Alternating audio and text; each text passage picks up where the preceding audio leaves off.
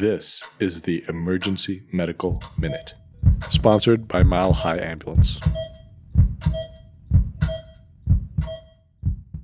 The Emergency Medical Minute is excited to announce that we are now offering AMA, PRA, Category 1 credits via online course modules.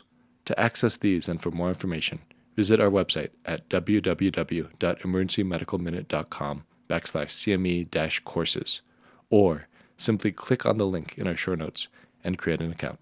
All right. Well, good morning, and glad to see everybody who made it in so far today.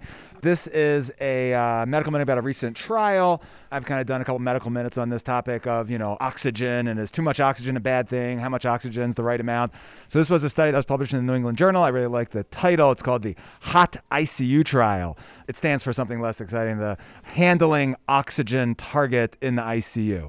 So the idea was patients that were on high O2, so 10 liters per minute or more of oxygen for respiratory failure, were randomized to either a low oxygen target of a PaO2 of 60 on a blood gas, which correlates to about a SAT of 90%, or a PO2 of 90, which correlates to a SAT of about 96%, and looked at 90-day mortality. And there was basically no difference in mortality, whether you had a SAT around 90 or a SAT around 96. One interesting thing was just what the mortalities actually were. Anybody kind of have a guess on, if you're on the ICU on 10 liters of oxygen or more, what your 90-day mortality is? So 42% about in both groups. So not good if you're going to the ICU and you require more than 10 liters.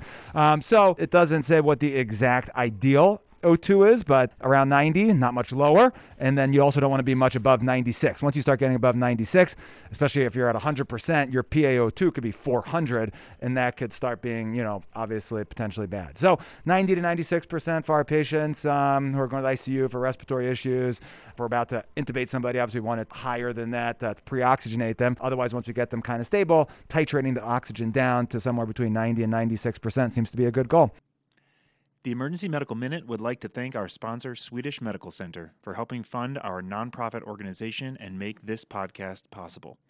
Donations are essential to our organization to cover operational costs and fund the creation of our online courses offering AMA, PRA, Category 1 credits. So if you enjoy our show, and if you're able to make a one-time or recurring donation towards our organization, any amount is helpful.